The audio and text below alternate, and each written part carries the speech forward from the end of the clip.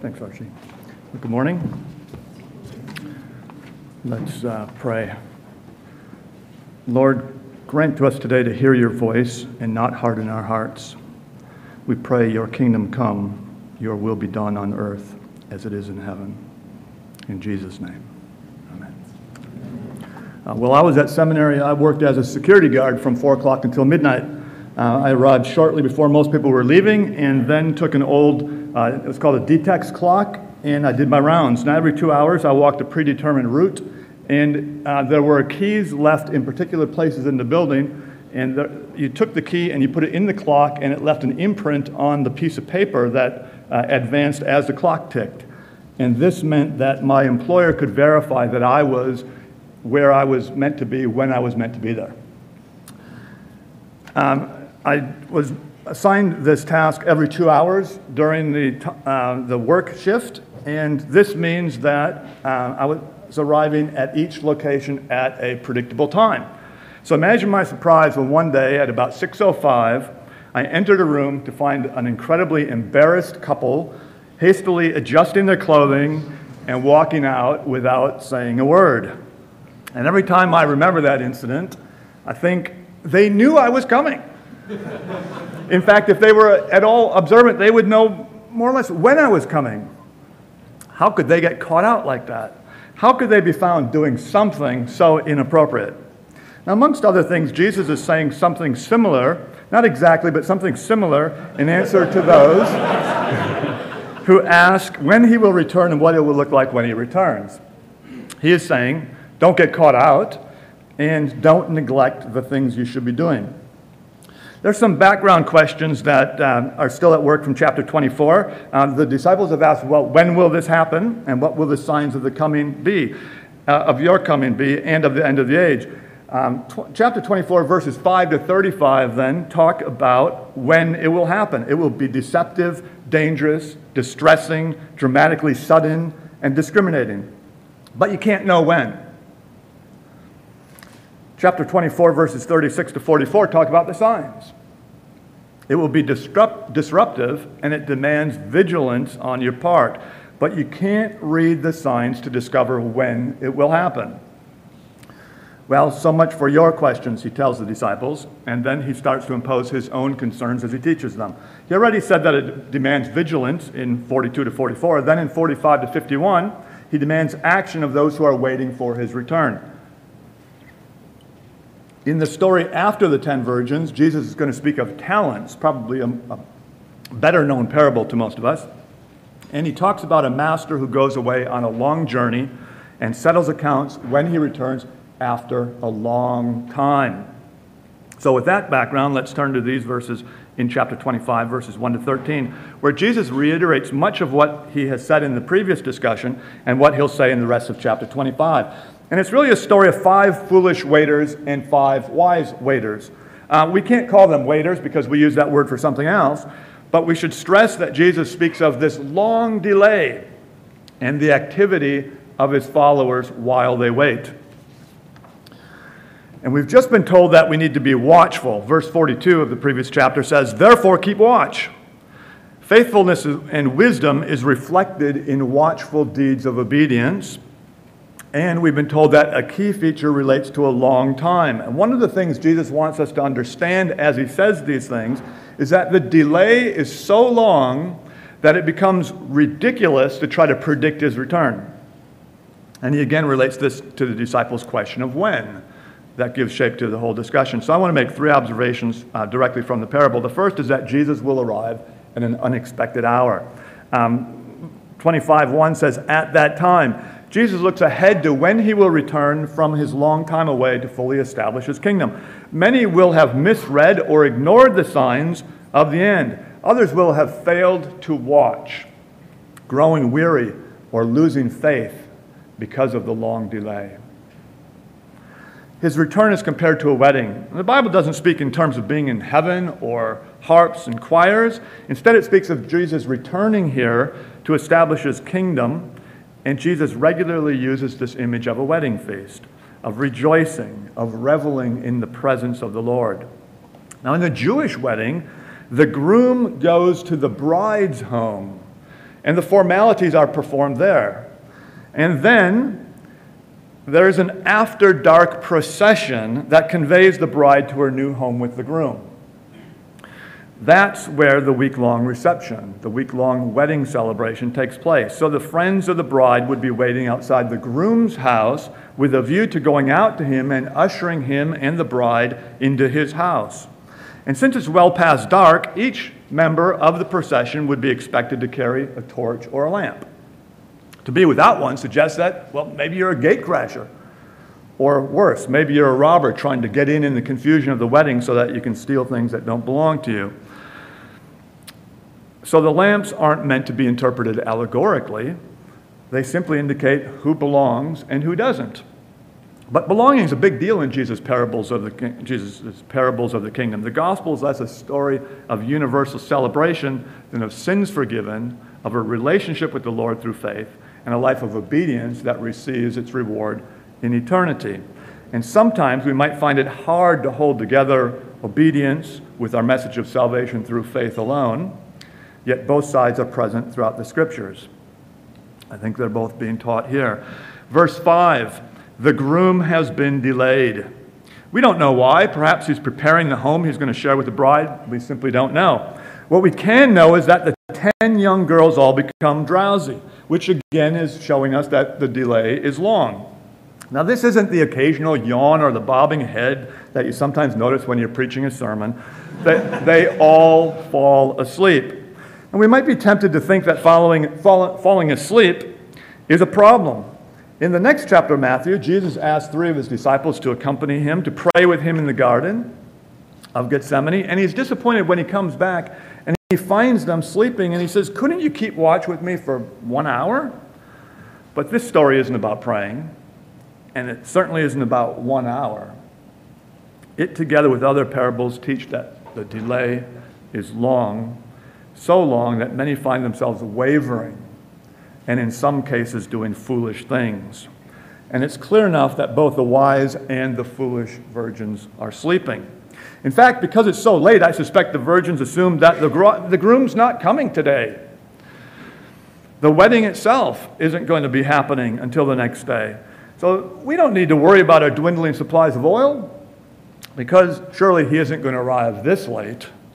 Nothing to worry about. But here he is. At midnight, the cry rang out.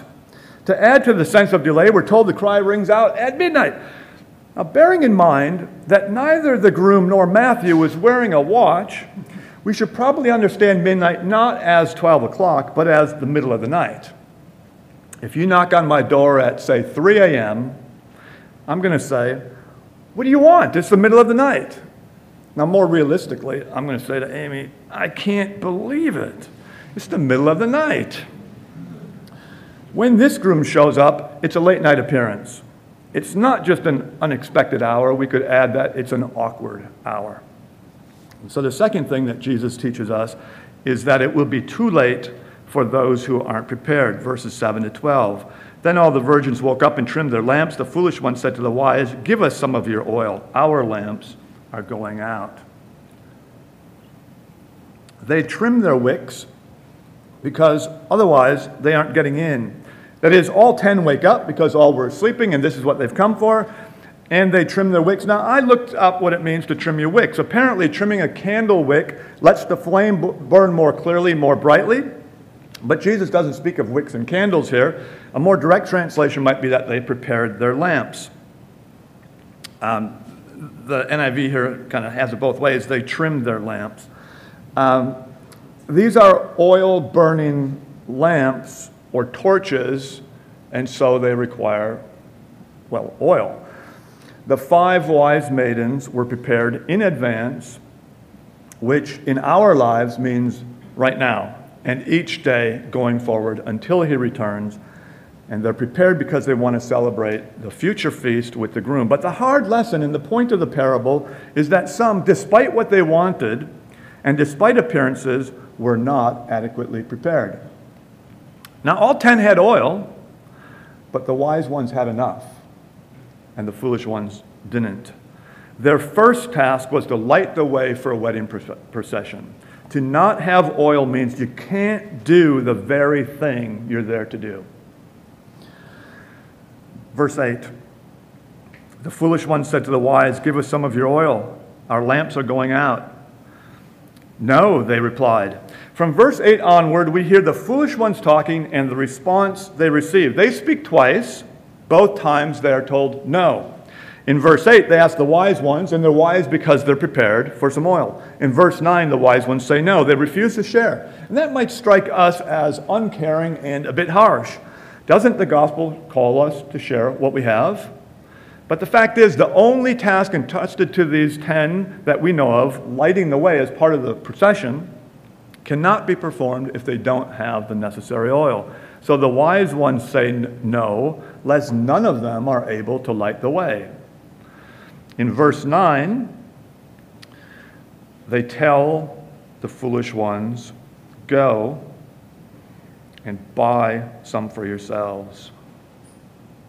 Now I think there are some things to bear in mind here. First, the focus isn't really on oil, but on those who don't have it. Many images would work. If you're driving in the desert, you ought to have at least a supply of water and some petrol. And there's no need to discuss what the petrol represents in that story. In this story, the 5 foolish virgins had oil, just not enough. That means we can't treat oil as an allegorical stand-in for salvation or the Holy Spirit or even good works. It simply points to being prepared during the delay. Second thing to notice, look at chapter 25, verse 10. While they were on their way to buy oil, the bridegroom arrived. While they were out shopping, the groom shows up. He's been announced. Now he is present. And where are the 5 foolish virgins? Well, you might think the answer is that they're at Woolies, or maybe it's Bunnings, buying oil. But of course not. Do you think the towns and villages of first century Palestine had late night shopping? When we lived in England, it was hard to find anything that was open past business hours. And it hasn't changed much, so I Googled what time do shops in Sheffield close. And apart from restaurants, the latest answer I could find was 5:30 p.m., except on Sundays when they close at 4. Even a bustling metropolis like Jerusalem with its, say, 20,000 or 30,000 people didn't have oil shops that were open at midnight or 3 o'clock in the morning. So these 5 foolish maidens had to leave the site of the wedding to purchase something that wouldn't be available until at the earliest the next morning. They could now contribute nothing to the wedding. So as the story reaches its conclusion, the groom has arrived, the 5 wise virgins are admitted, and the door is closed in verse 10. It happens while they are on the way. The 5 foolish virgins are not getting in. And this might strike you as a strange security system. So surely people didn't live in fear of 5 young girls. But virtually every time Jesus speaks of the wedding feast, he speaks of the door being closed and people being excluded. People who want to get in some cases desperately, will not be allowed in because the door has been locked. The point isn't that these girls are to be feared, but that they are too late. When it was time to spring into action, these girls weren't prepared. So that when it was time to enter the wedding feast, these girls spring into action. The result was that they miss everything. Verse 11, eventually they arrive, presumably the next morning after they've completed their shopping spree, but the door is shut. "Lord, Lord," they said, "open the door for us." But the reply, "Truly I tell you, I don't know you." Do you think Jesus loves everybody? Do you think he loves everybody the same way? It'd be hard to know what that means if he tells some, "I don't know you." If it's now daylight, the problem isn't that the groom can't see the girls well enough. Maybe they're friends of the bride. Maybe the groom himself has invited them to the wedding. Maybe he isn't getting up from the banqueting table. In any case, Jesus says almost exactly the same thing in Matthew 7:23 to people who perform miracles in his name, but don't, quote, "do the will of the Father who is in heaven." He says, "I don't know you." Like the wise girls who wouldn't share their oil, so the groom won't admit the foolish girls. These are girls he presumably invited to the wedding, but he says he doesn't know them. These are girls who are anything but lazy as they go to buy some oil and then return to the wedding. These are girls who invested to the point that they bought oil at least twice now and possibly purchased the lamps that they're burning it in. And these are girls who call out, "Sir, sir," with the same words translated almost everywhere else as "Lord, Lord," including in Matthew 7, verse 21, where Jesus says, "Not everyone who says to me, 'Lord, Lord,' will enter the kingdom of heaven." These are girls who seem to have it all, but they cannot enter the feast. So what distinguishes the wise from the foolish? Even before we answer in terms of oil, we need to answer in terms of the bridegroom's delay. The delay of the groom distinguishes the wise from the foolish and causes some to fall into strife. And it's not an unfeeling rejection of those who build their lives around the hope of entering the kingdom. It's a rejection of those who look like they are ready, but in fact haven't really made preparations for Jesus' return. They look just like us. Therefore, verse 13, therefore keep watch, because you do not know the day or the hour.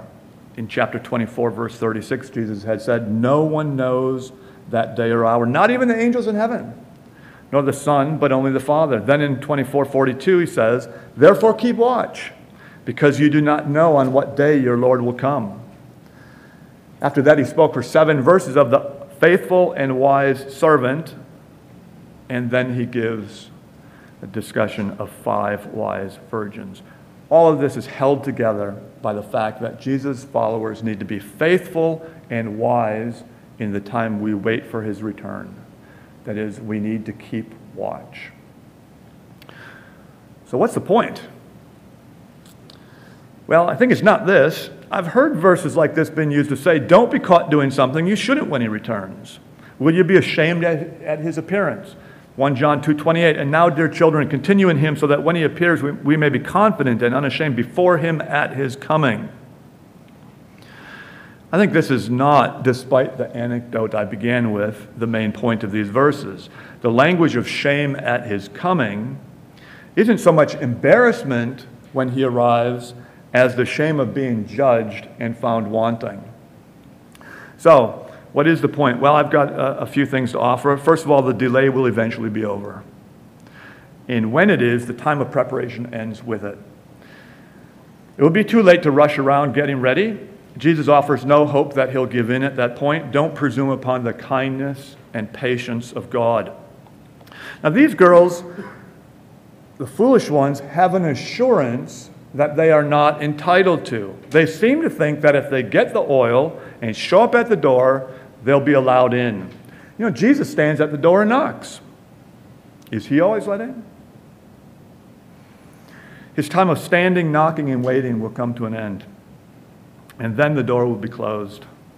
These girls may have enjoyed a prominent position for weeks or months in the lead up to the wedding, but it's all worth nothing when the wedding begins and they are excluded. So will you grow weary of doing good and staying alert? Will you persevere in faith and obedience, both of which are tied to wisdom through Jesus' teaching? And I think, well, you know, you probably will get tired of the battle to resist sin. Sins like sex and alcohol and pride and greed. I think we all know that feeling when we're not hungry and somebody offers us something to eat and we partake and then we can't stop eating. I wonder if sin works that way too.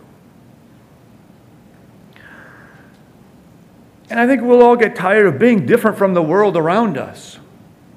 And this too often can result in an avalanche of sin. Maybe we'll get tired of knowing that our brothers and sisters in Christ in other countries are dying for him, and yet he still delays. Or maybe one day it won't be Christians overseas who are being arrested or murdered or dying for Christ. And maybe then you'll discover that you haven't really counted the cost. So be prepared. Jesus says, therefore keep watch. You don't know the hour, but you do know the Master is coming. What does he want you to do in the interim? The surrounding parables give shape to that, but even more, the entire Bible teaches us how to live in light of the coming King. Don't grow weary. Galatians 6:9, let us not become weary in doing good, for at the proper time we will reap a harvest if we do not give up. So what is God calling you to do? And are you growing weary as you do it? Don't give up. Don't give up. Don't give up.